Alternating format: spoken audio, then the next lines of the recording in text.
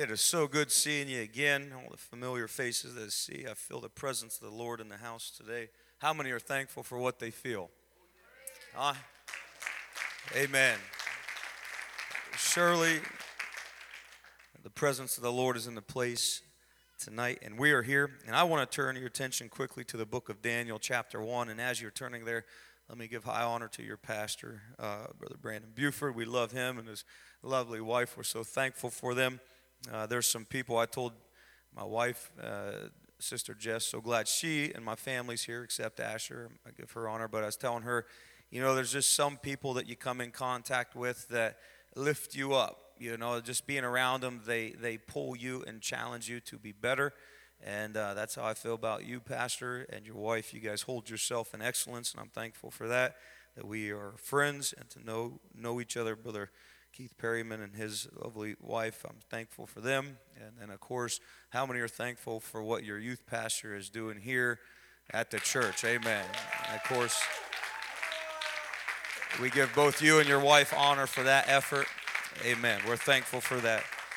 And students, I don't know if the church knows what they're getting into this couple weeks, but Pastor called me over to his office. I was in my trailer out back, and he said, "You got to see this." And so we stood in the little area over there, watched on the computer as the power of God filled the sanctuary last night. I think it was last night, wasn't it? Last night. And what a powerful touch and move of the presence of God. That doesn't happen by accident. That happens when people of God humble themselves and pray and seek after God and prepare their hearts for more of God. And so, students, I'm thankful for what you're doing, and I am trusting that God knows what He's doing, and He's going to reward all of you. Amen. If you have your Bibles and you're there at Daniel chapter 1, I'm going to throw out a little disclaimer. I apologize about my cough. I was in Florida. I left actually about a month and a half ago when we first left our house to Iowa. And I came down with something, and everything is gone except that cough, and I apologize. It is what it is. So I'm just throwing that out there. Daniel chapter 1, beginning with verse 1. In the 3rd year of the reign, Jehoiakim, the king of Judah, came Nebuchadnezzar, the king of Babylon, unto Jerusalem and besieged it. Verse 2, and the Lord gave Jehoiakim, the king of Judah, into his hand with part of the vessels of the house of God, which he carried into the land of Shinar to the house of his God. And he brought the vessels into the treasure house of his God. And verse 3, watch what begins to happen here. And the king spake unto Ashpenaz, the master of the eunuchs, and said, or that he should bring certain of the children of Israel, and of the king's seed, and of the princes, children, and whom was no blemish, but well favored, skillful in all wisdom, cunning in knowledge, and understanding science, and such as had the ability in them to stand in the king's palace, and whom they might teach the customs or teach the learning in the tongue of the Chaldeans. And the king appointed them daily provisions of the king's meat. Everybody say the king's meat. And of the wine which the king drinks, so nourishing them for 3 years, that at the end of these, or at the end thereof, they might stand before the king. Now amongst these were the children of Judah, Daniel, Hananiah, Mishael, and Azariah, unto whom the prince of the eunuchs gave names. For he gave unto Daniel the name of Belteshazzar, and unto Hananiah Shadrach, and to Mishael he gave Meshach, and Azariah of Abednego. Verse 8, my focus verse that I feel the Lord is drawing my spirit or my heart to preach to the students tonight. Verse 8 reads like this, but Daniel purposed in his heart that he would not defile himself with the portion of the king's meat, nor with the wine which he drank. Therefore he requested of the prince of the eunuchs that he might not defile himself. Again, Daniel purposed in his heart. Something happened to Daniel inside that caused him to set a barrier, that caused himself to distance him from the king's portions. Amen. Tonight I want to preach to you with the help of God, the Babylonian identity crisis. The Babylonian identity crisis. Students, if you want the power of God to fall in this place, with a conviction. I'm asking you to set your Bibles down. I'm asking this church to lift your hands. And I want you to pray for me, but I also want you to pray this, that the conviction of God would fall in this place in a thick way, in a powerful way, that the anointing of God that can bring change and the anointing of God that changes lives would rest upon each and every one of us. Would you lift your hands right now? Would you lift your voices to the Lord and cry out, Lord, Lord, I'm coming to you right now and I'm asking for that special touch. I'm asking for the anointing of God, which only you can give. Help me to preach above my own abilities. Come on, church, I want you to cry out for a moment.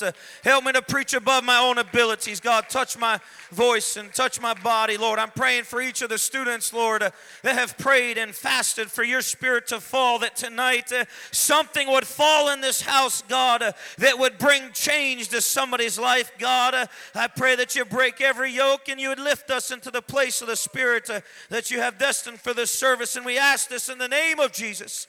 Come on, say in the name of Jesus. Would you clap your hands one more to the Lord, time to the Lord, and give him praise?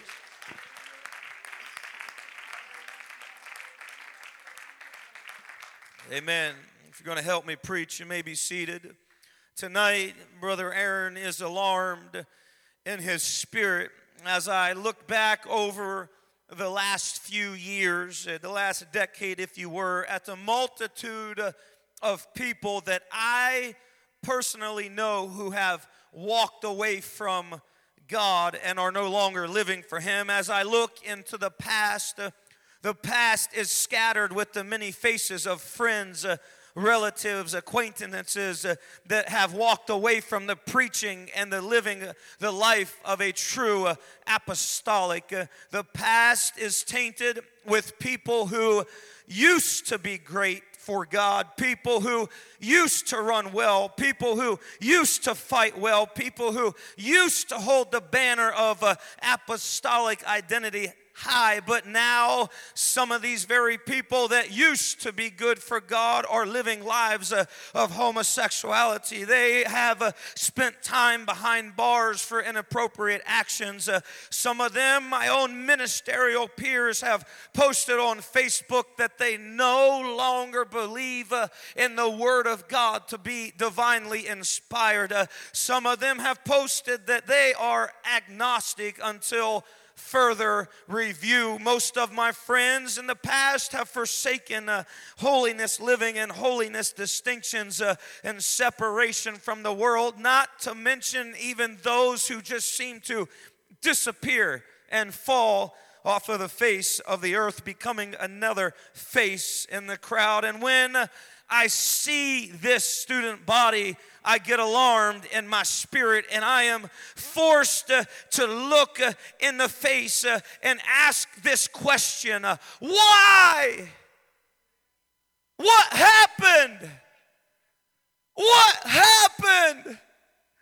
At some point, there has to be a switch. There has to be something for a person to go from loving God with all of their heart and walking with God to now walking away and no longer identifying as an apostolic. And so when I see this, I'm forced to ask myself this question, students: why? What happened? How did you lose your identity as an apostolic and have fallen into the mold of this world that's round about us? Perhaps there is someone out there today who knows what I'm talking about. You can only look so far back in your past until those faces begin to pop up. Those faces that used to sit next to you in youth class but don't sit there anymore. Those faces that you used to see at church camp but you don't see them anymore. Perhaps as it is with me, there is a fresh sting in your spirit of personal loved ones or close unsaved loved ones or people that used to walk with God but your family members that have now left the living of an apostolic identity. The empty seat next to you used to be filled with somebody on fire for God, but now they're not there. That empty seat, that empty pulpit, that new worship leader, they all have been replaced. And at one point in time, perhaps you know the feeling that I do, where you're left staggering, asking yourself, what happened to my friends? What happened in their life? It's not my message tonight, right now, but I want to just say this in this moment, it didn't have to be that way. It didn't have to end that way. It doesn't have to be like that. Just because we know somebody whose fire's gone out doesn't mean that your fire has to go out. Just because you know somebody that's walked away from God doesn't mean that you have to walk away from God. Just because somebody else has waxed cold doesn't mean you have to wax cold. Matter of fact, students, you hear Brother Aaron, I have purposed in my heart that when I see another friend fall away, something happens in my spirit that says, I don't want to be like that. I don't want to be somebody that used to fight. I don't want to be a has-been. Something breaks in my spirit that says, I've got to get closer to God. It didn't have to be that way. Perhaps the best answer that tells the story as to what happened to these who lost their identity and who has fallen away is told in the story of Daniel, Shadrach, Meshach, and Abednego. The Bible said in Daniel 1, verse 1, in the 3rd year of the reign of Jehoiakim, the king of Judah, came Nebuchadnezzar unto Babylon, the king of Babylon, to Jerusalem and besieged it. Verse 2 says, and the Lord gave Jehoiakim, the king of Judah, into his hands, along with part of the vessels of the house of God. As we continue to read, we find that the king of Babylon requested of his servants that they were to go out and amongst all of these Jewish people that were brought in, and they were to filter through everybody, and they were to look for the people that were of the king's seed, those of the princes, well-favored, those that were cunning in science, the understanding and knowledge, those Jews that were kind of elite out of all of the captivity Jews, and those Jews that could go and teach the other Jews the customs and the ways and the language of the Chaldeans. And so it was at the king's request, the servants chose out an elite group, amongst whom was Daniel, Shadrach, Meshach, and Abednego. Unto them, the Bible says, was appointed special treatment, special hospitality. In fact, the Bible uses specific terms, and it says that they were given the king's wine and the king's meat. I want you to notice something, the similarities between what is beginning to transpire in Scripture and in your walk with God in 2017. You see, Daniel, Shadrach, Meshach, and Abednego, they weren't Babylonian citizens. Their resident home was not Babylon, but it was Jerusalem. Jerusalem was one of the chief cities in which the children of Israel resided. Israel was God's chosen people. Israel was a people that was called out. In fact, Israel, the Bible says, was a peculiar people because they had a relationship with a God whose hands wasn't carved out of wood, whose ears wasn't made out of stone, but they had a relationship with Jehovah. He was a God that could hear their prayers and hear their cry. And from their youth up, they were taught that hear, O Israel, the Lord our God is one Lord, and you shall love this Lord, your God, with all your heart, soul, and strength. But all of a sudden, they find themselves being thrusted into an unfamiliar world where Jehovah was no longer the focal point in life. All of a sudden, they find themselves in a completely different atmosphere than what they were used to back home in Jerusalem. And now these Hebrews were going to have to live for Jehovah in a world that didn't know who Jehovah was. They were going to have to live for Jehovah in a world that didn't have regard for their God, and now they find themselves as strangers in a strange land. I want to say this, young students, if there's anything that we cannot lose sight of the people of God, saints alike out there, if there's one thing that we need to keep in the forefront of our eyes, it's this, that I am in this world, but I'm not a part of this world. Amen. I am in this world, but I'm not of this world. Amen. My concepts are different. Did you realize that? My hope is different. My purpose in life is different. Why? Because there was a day that I was a sinner and Christ died for me. He washed my sins away, filled me with His Holy Spirit. He gave me a new hope, gave me a new destiny. Now I live by His rules. Now I live by His laws. I am in this world, but I'm not of it.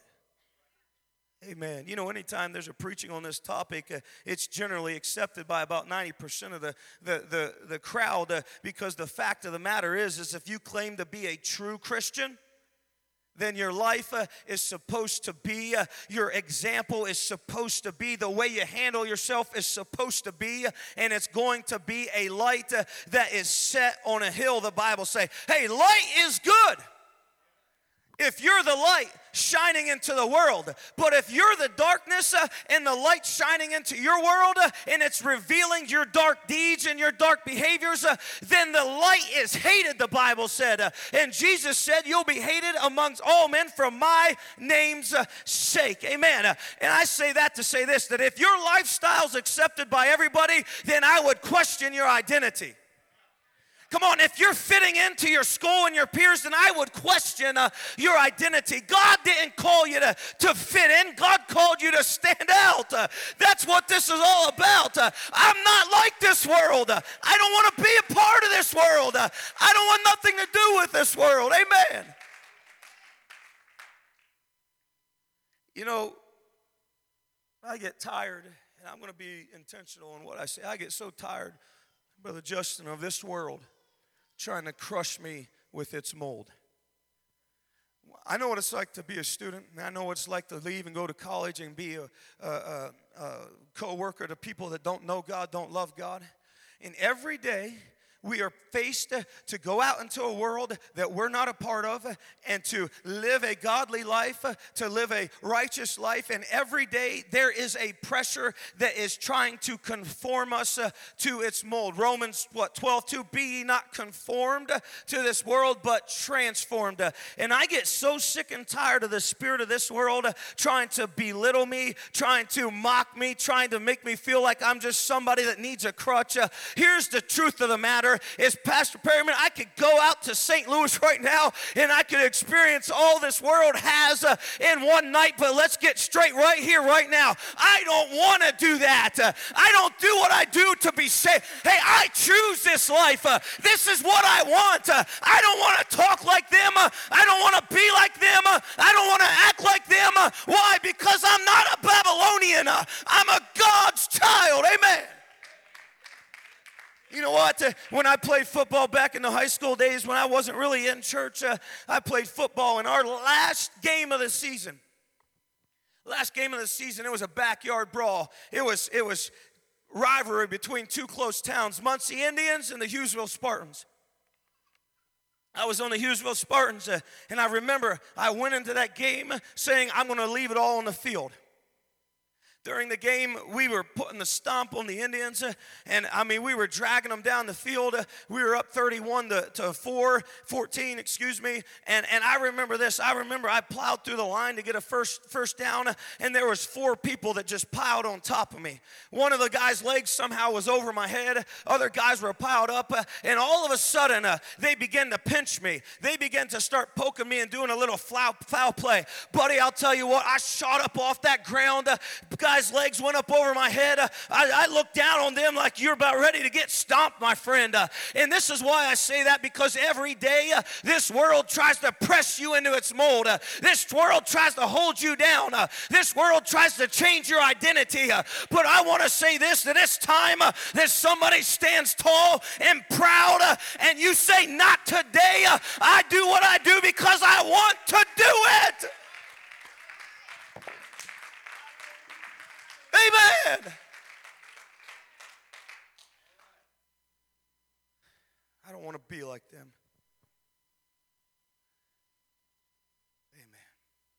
Truth of the matter is all it takes is for you to step in the presence of God one time. All it takes is a little prayer meeting to break out like it did now, and all of a sudden you get a witness in your spirit that it's not about the right here and right now. It's not, yeah, I got to go to work, I got to go to school, I got to get an education, but there's another world out there that we're a part of, and students, that world slipped down in here and visited you last night. All it takes is for us to step into the realm of the Spirit for just a moment, and then we're able to see it like it really is that, yes, I'm here, but my hope is there. I'm here, but there's more for me somewhere else. This is not my home.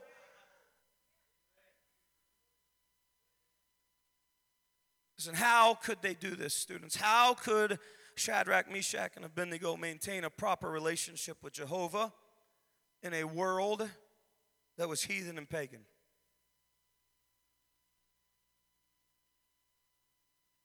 How could they keep the emphasis on God without getting sucked into the mold of the Babylonian world?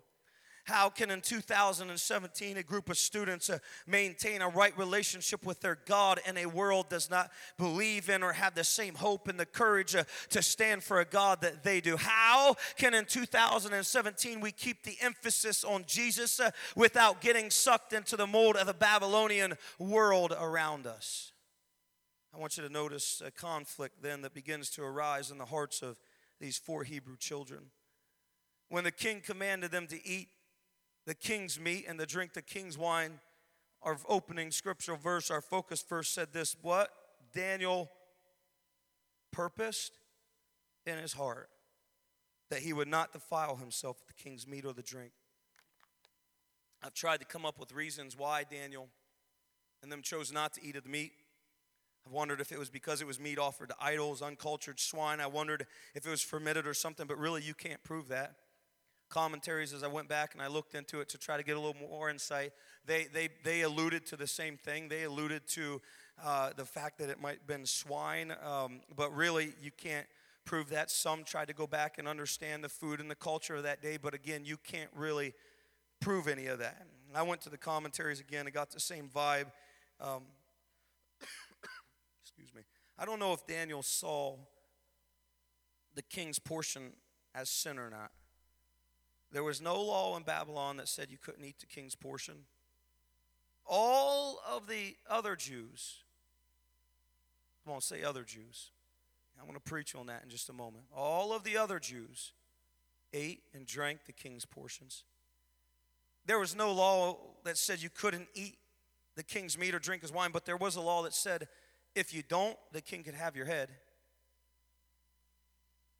In fact, that's what the chief of the eunuchs was afraid of. He was afraid that if Daniel didn't eat and drink the king's portions for 3 years, that there would be a visible difference between them and the other elite Jews, and his life would be in danger. And the prince of the eunuchs told Daniel that, but Daniel told the king's servant, you give us 10 days, and if there's not a difference between us and the other ones, then we will do what you want us to do. That was obvious. So if Daniel saw it as sin, then later on he consented by default that I'm going to sin, because he said if there's not a difference in 10 days, then we will do what's right for you, what's right in your eyes. Well, the eunuch already said, we want you to eat the king's portion because I'm afraid for my life. I can't tell you the full reason why. All I know is this, that from the context of the scripture, Daniel, Shadrach, Meshach, and Abednego, they got a check in their spirits to withdraw themselves from the king's portions. When the king offered them the drink and the meat, there was something inside that was a conflict. I don't know how it broke down. Maybe, wait a minute. Something doesn't feel right. I'm not a Babylonian. I'm an Israelite. This isn't my home. I don't know. Hey, Daniel, Shadrach, you remember when we used to sit in Jerusalem and mom and dad and Judah and mom and dad would put us on their laps and say, hear, O Israel, the Lord our God is one Lord. And you're to love that God with all of your heart. Something didn't feel right. They thought about it. They considered it until the Bible finally says that they purposed in their heart not to defile themselves. I like what the one commentator said. He said this: it's easier to defend your position as a child of God and stay away from sin when it's at a distance from you than when it's up close and in front of your face. It's easier to defend yourself from sin when you have separated and drawn clear distinguishing guidelines of where or what you're not going to do. In other words, if I'm not making sense, it's easier to say no to drugs when you're not at the party where there's drugs. It's easier not get wrapped up in alcohol when you're not hanging around the peers that are drinking alcohol. It's easier not to lose your sexual purity when you're not dating people that don't have the same outlook on you. It's easier not to get wrapped up in more immorality when you put up fences and barricades to say, you know what, I'm not even going to go there. It might not be sin, but it's going to lead me in the wrong direction.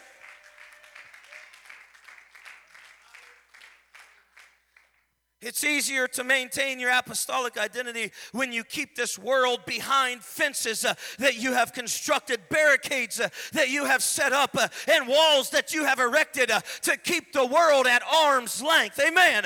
Your apostolic identity, it shines the loudest and screams the hardest when it's not entangled in the affairs of this world. Your apostolic identity works the best when you're living in a Babylonian world, but you don't have a part with them. You're living here, but you don't identify with them. That's when your life stands and shines the brightest. Come on, somebody, help me preach.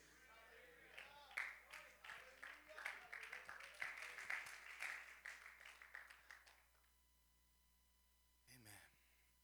And so I asked the question, what gave them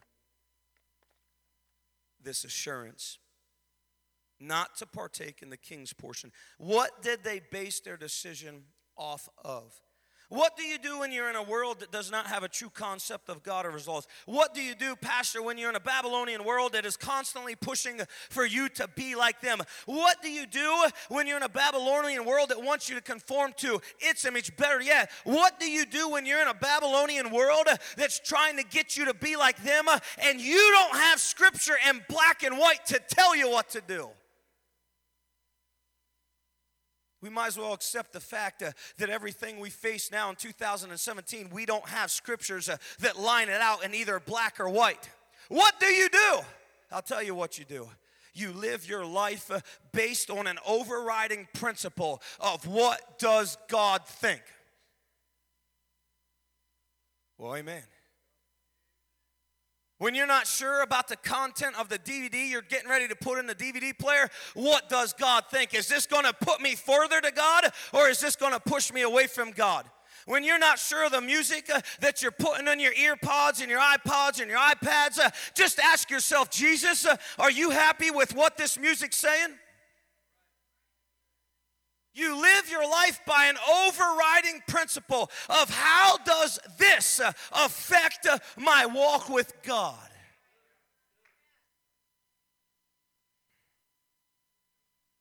What do you do when you're in a Babylonian world that wants you to conform to its image?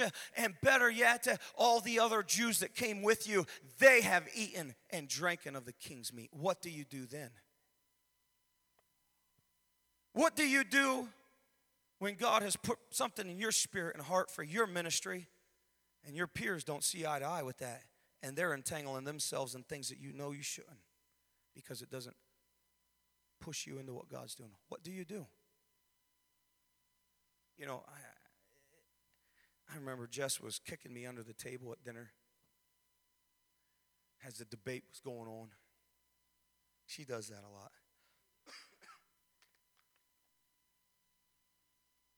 She was kicking me, Pastor, and high heels in the shin don't feel too good after a while. You know what I'm saying? But the debate was against two people that I went to Bible school with. And the debate was based on, and don't amen me, don't say, I do not want to know what you do. Just hear it from an outside voice that doesn't know anything that you do, and just consider what I had to say. Pastor, the debate was whether or not it was right or wrong to listen to country music. Don't look, don't smile, don't give yourself away if you do. I don't want to know. And I'm debating about it. Listen, I wasn't always in the church. I would rather listen to death metal than country music anytime. I wouldn't do it. I'm a little biased. I'm just saying. I mean, it drives me crazy. I was forced to listen to that garbage at work. I mean, and every day it's like the same song, and I'm thinking I'm about ready to put my finger in my eye. I'm about ready to do something here to take away the pain. And you know, every day out on the shop floor, I got to listen to it. And then, you know, the meatheads out there, the knuckleheads, it's like they get, there's like a catchy tune, and all of a sudden when this song comes on the shop, they're all out there singing, and it's like, oh, this is terrible.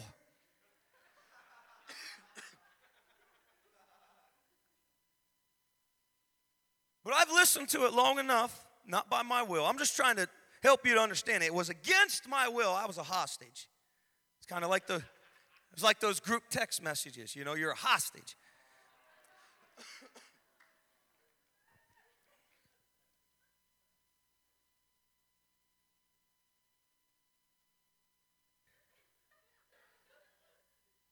All I can say is I've been around long enough to hear almost 2 years of what the top releases are and then some. And that was enough for me to argue that it wasn't a good thing for me to be on. And his wife was saying, no, there's good songs in country. That's what it sounded like to me. She was saying, no, there's good songs in country. Oh, yeah, is that a fact? I get it. Once in a while, I guess there was a song when I was in the shop, God and Me. I can't even tell you how it goes. But it had God in it. How could it not be good? You know what I told him? I said, you're right. There are a few, and by a few I mean a select few songs that you could listen to and it not be wrong. But I don't want to have to dig through all the bones to find one little fragment that I can hear.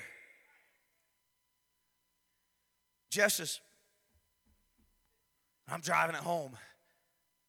There's a reason why, and I'm going to get to it at the end of the message. You're going to know why I'm preaching like I am tonight. Come on, I feel the Holy Ghost as a witness. I'm not trying to be old-fashioned. I'm not trying to be hard-nosed. You hear me to the end of this message, and you're going to know my heartbeat of why I would preach like this. We got out into the car. The radio came on, and they went right to country music. And the country music, all of a sudden, I found myself out in a field getting checked for ticks. I found myself running around all over the place. And I'm thinking, and all of a sudden, oh, this ain't a good song. The next song comes in, and I'm bumping and grinding in a bar with people that I don't even know, and I'm getting drunk. The next song comes in, and I'm cheating on my wife. The next song comes on, and I'm thinking to myself, and the whole time she's up there just grooving with the beat, and I'm thinking to myself, I don't feel good in my spirit. 4 years later, the news came that she cheated on her husband. She was into the bars, got wrapped up in the floozy scene, and destroyed his ministry. Is it a surprise to you, Brother Aaron? It's not, because you are what you eat. When you ingest garbage, you're filled with garbage. There's a reason we do what we do. It's because if it's driving you away from God, it's going to destroy you.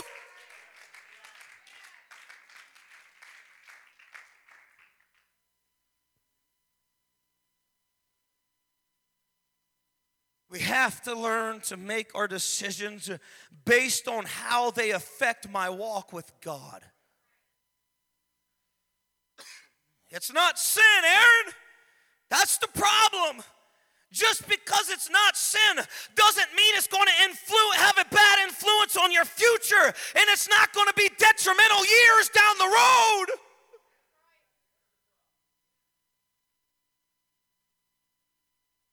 Daniel knew that if he opened the door to his flesh, he would become numb to the spirit.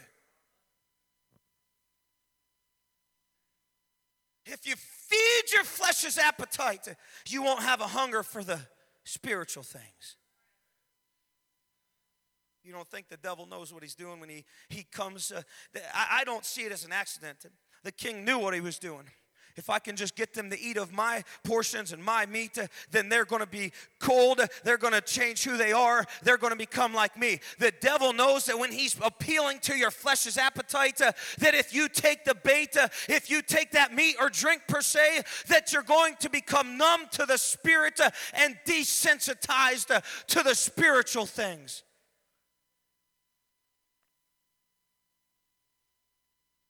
So I see that the precedence that is set in Scripture is even though Daniel thought it might not be a sin, he ran everything through that gauntlet of how will this affect my spiritual appetite? How will this affect my long-term walk with God? I remember the day that I began to base my life off of this decisions or this principle. Jess and I, and please forgive my reference, is we weren't always in the church. Matter of fact, Jess was a high school sweetheart, and I won her to the Lord. She came to Bible school with me when God called me, and God began to work on our lives. But there was a day where we used to go out and we would rent any of the new releases. It didn't matter the ratings or anything. We just did what we did. That's how we lived. And I remember that we used to, and again, just hear my story. This is my story. I'm not pushing it on anybody. You have got to do what you have to do in your walk with God. And that's between you and God. But here's my story. I remember we used to have the Friends DVDs. And again, don't look at me in any way that would identify anything. We used to have Friends, and we had all the series of Friends. And I remember I invited my brother over to watch a couple of them. And then all of a sudden, he stopped coming over. And I said, "Are you mad at me? Or what's going on? Are you upset with me?" He's like, "No, I just can't watch that anymore." He's like, "It's not settling right in my spirit." He said, none of them are married, and they all have sexual relationships. They're always joking about things that the Bible tells me not to be a part of. They're always laughing and making jokes of worldly things when that's not pleasing. I said, okay. The next week, I was in class with Brother James Merrick. I don't know if you know Elder Merrick, but that man has a conviction ministry, and he began to preach out of Romans chapter 1. And when he listed 1 through 28 through verse 31, all of the sins, 28 sins, and then in verse 32, he said, who knowing the judgment of God, but not only those that do them, but them that have pleasure in those that do them. And so then it linked it together with association, and I realized when the conviction of God fell, whenever they're joking around about their immorality and I'm laughing and having a part, I am just as guilty as what they are. Something fell in that classroom and conviction hit my heart. You can ask Jess. I went home and I broke every one of the DVDs over my knees and I cleaned my house of things that all of a sudden I realized that if Jesus was sitting there watching, he would have no part in the first immorality scene that came in. He would get up and leave. And I cleaned house. I want to be pleasing to God. I want God to smile at me. When God looks down from heaven, I want him to be able to say, that's my boy. I want to please God. As we continue to read, and I'm going to wrap this up in just a second, we see that the Lord brought Daniel into favor, tender love with the prince of the eunuchs. The prince of the eunuchs feared, again, that there would be a noticeable difference between the four and the other Jews who did eat the king's portions. But Daniel said, give us 10 days, let us compare ourselves. And verse 15 says this, that after 10 days they appeared fairer and fattier in the flesh than all of the children that did eat the king's meat and did drink the king's wine. You say, where, Aaron? You might not think, or you might think, what about those other Jews that did eat it? What about them? I want to talk to you about the other Jews that did eat the king's portions and drink the king's meat, eat the king's portions and drink the king's wine, because it will only take one verse to talk about them, because the Bible only mentions them one more time and one verse, and that's when he compared Daniel and the other three to those that did eat the portions, and the reference that the Bible makes is those that chose to separate themselves. They were fairer and fattier than flesh than all of the other Jews that did eat the king's portions and did drink his wines. Amen. If we don't learn this concept that if we partake of the king's portions, it's only going to be a matter of time before you fade into the Babylonian world. Go ahead, fill your iPods with garbage. Watch whatever you want. You might be here in 2 years, but you continue to do it, I promise you, it's a slow fade. It's a slow fade in so much that even 2 years won't even identify how much you have become a Babylonian. But you give it 10 years and you're going to wake up one day and realize that I'm just like the Babylonians. There's an identity crisis that's happening in our world. And it comes from people who don't separate themselves from the Babylonian world that they live in.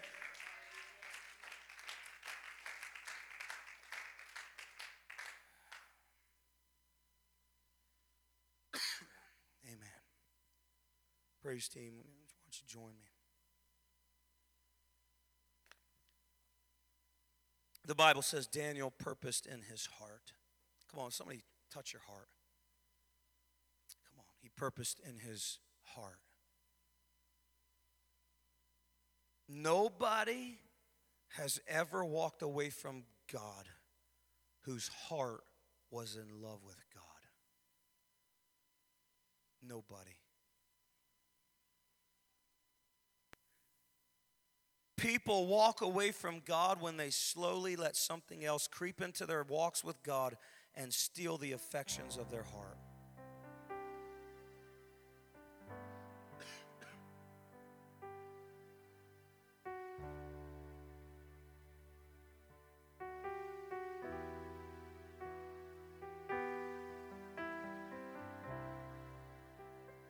It's about the direction of your future, students. Saints, it's about the direction of your future and where it's taking you. It's about, am I becoming numb to the way of God, the will of God, the Spirit of God, because I'm feeding my flesh's appetite and I'm losing my appetite for the things of God. I'm not talking about whether it's sin or not. I'm talking about how it affects your spirit and the direction it causes you to go. I've been called a radical by a lot of my peers, my stance on entertainment. There's things that we choose or choose not to do. And you know what? I don't care. Because this world's lost and it's dying and it's on the way to hell. And the last thing it needs is some phony that comes in the church and claims to have power but denies the power thereof, or claims to have godliness but denies the power. What this world needs is somebody to get a hold of God and live for God and make nothing more important but your relationship with God.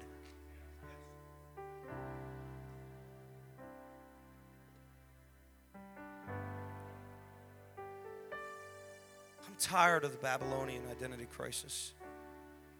I'm tired of seeing people fade into the world. But just as much as they decide to walk away from God, I'm going to walk towards God. Let's all stand. I want to operate where God has called me. You say, Brother Aaron, why would you choose to preach like this on the first night of Unlock?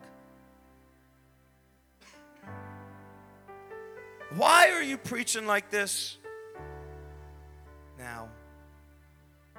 Because I want to operate in the realm of the supernatural while living in a Babylonian world. I want to operate in the realm of my calling. And the Bible says this, that those that went with the flow, they just faded into the Babylonian world. That was the last you heard of them, brother. You don't hear of them doing anything great for God. You don't hear of them standing out. You don't hear of them anything. As a matter of fact, later on in Daniel chapter 3, when Nebuchadnezzar built an altar and he said, everybody bow, all of those Jews bowed.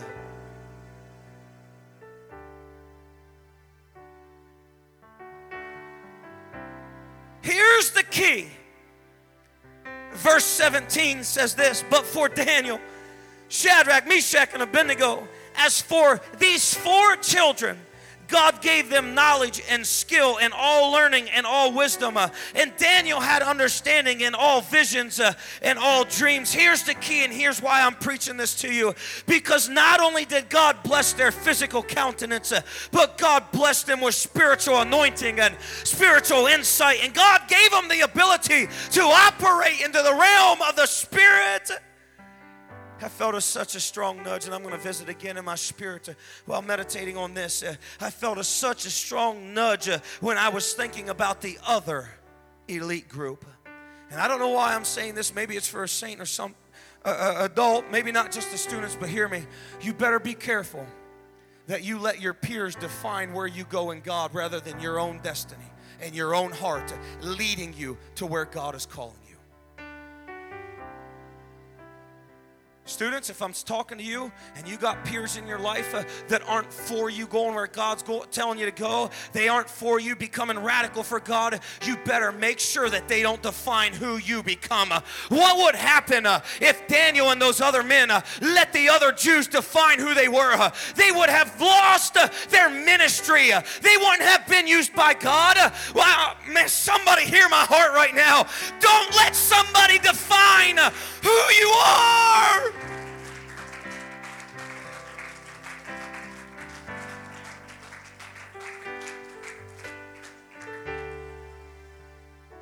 Who knows the directions your peers would take you if you let them define who you are?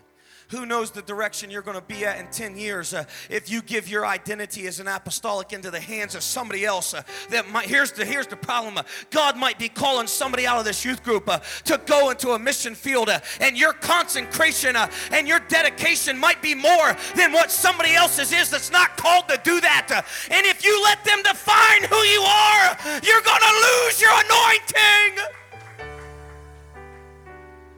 I know it's 2017, and I know it's a hard message to preach, but Pastor, I still believe consecration is what we need. A life that says, you know what? I'm not going to be like the rest of the world. I feel the Holy Ghost right now. I'm not going to be like the rest of them. Come on, students. Do you feel God right now tugging at your heart? What's the Holy Ghost speaking to you right now? What's He whispering into your ear? What's He saying to you, saints, friends, visitors? What's God speaking to you right now? Come on, what's He showing you in your mind that might be a device, that might be a king's meat or a king's drink? Where are you at in your walk with God? What's God speaking to you?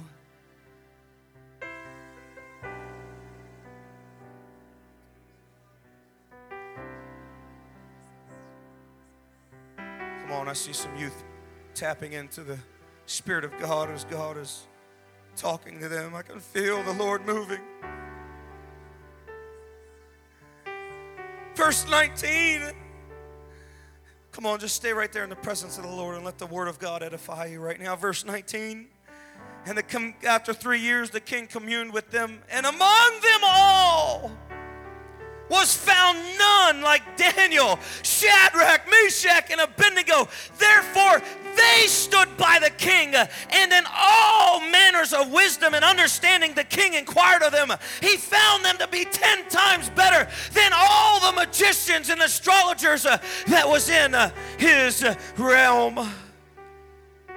I know this message started out hard and could have been received as another preacher preaching sin, but hear me, our consecration still matters, and I want to preach to the students with all my heart that your consecration to God is what's going to unlock the supernatural in your life.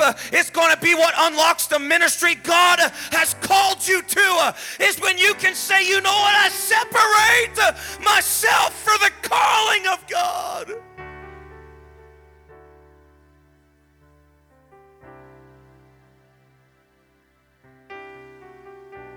I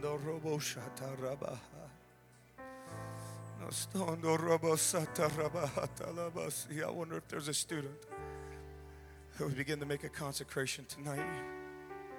Come on, I wonder if there's a saint, a friend, a visitor in here that says, you know what? It's time that I get consecrated to God. Come on, I know you have ministries Students, as you're coming and you're seeking the face of God, there's no way God could fall in this house like he did last night unless there is students here that are hungry and are wanting to be used by him. Don't let somebody strip you of your anointing. Don't let a peer dictate where you go in God. Praise team, take us into a song. We want, and all we need is found in Jesus. Oh, come on, man of God. What's God calling up your heart right now? What's God speaking to you right now?